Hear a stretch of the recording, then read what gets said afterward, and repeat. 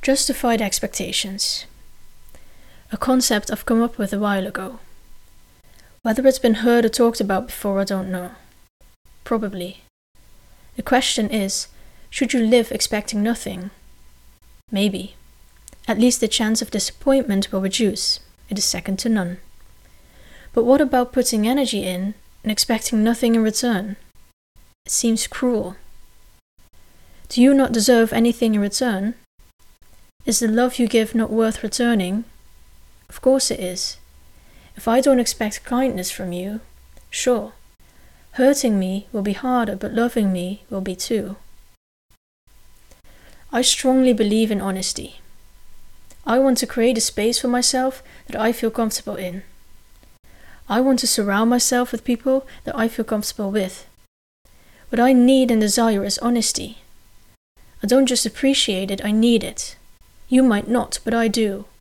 And so, to create that space, the space in which I'll likely be the best version of myself, an expectation is born.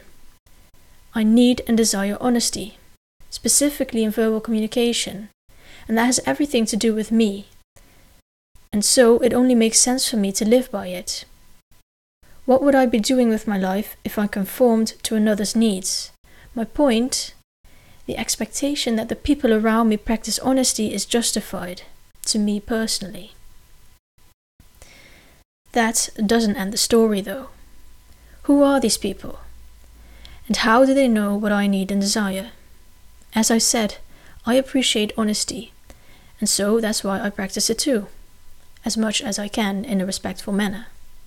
Respect is the word that will keep coming back when talking about expectations. And so does communication. In practicing my own honesty, I try to share my need for honesty. I try to share my desire for honesty. I try. I too am not perfect. I'm learning.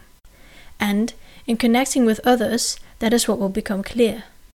And so, I likely attract people that are honest and don't interact much with people that are on a consistent frequency dishonest.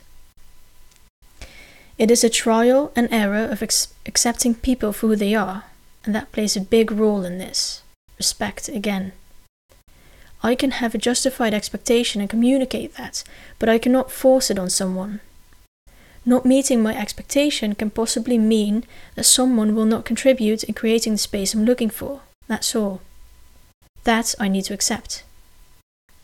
Nothing ever is as clear as it seems, but this is what I strive towards. I don't think we should live without expectations. Maybe in doing that, I'd be building a wall as it takes away part of my vulnerability, the ability to get rejected. I think everybody has their own needs and desires, which justified expectations arise from.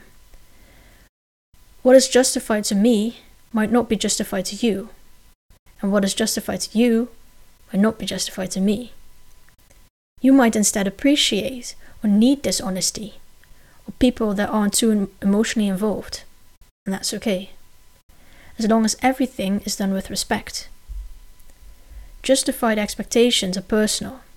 They're built on a strong foundation of needs and desires, and they're realistic.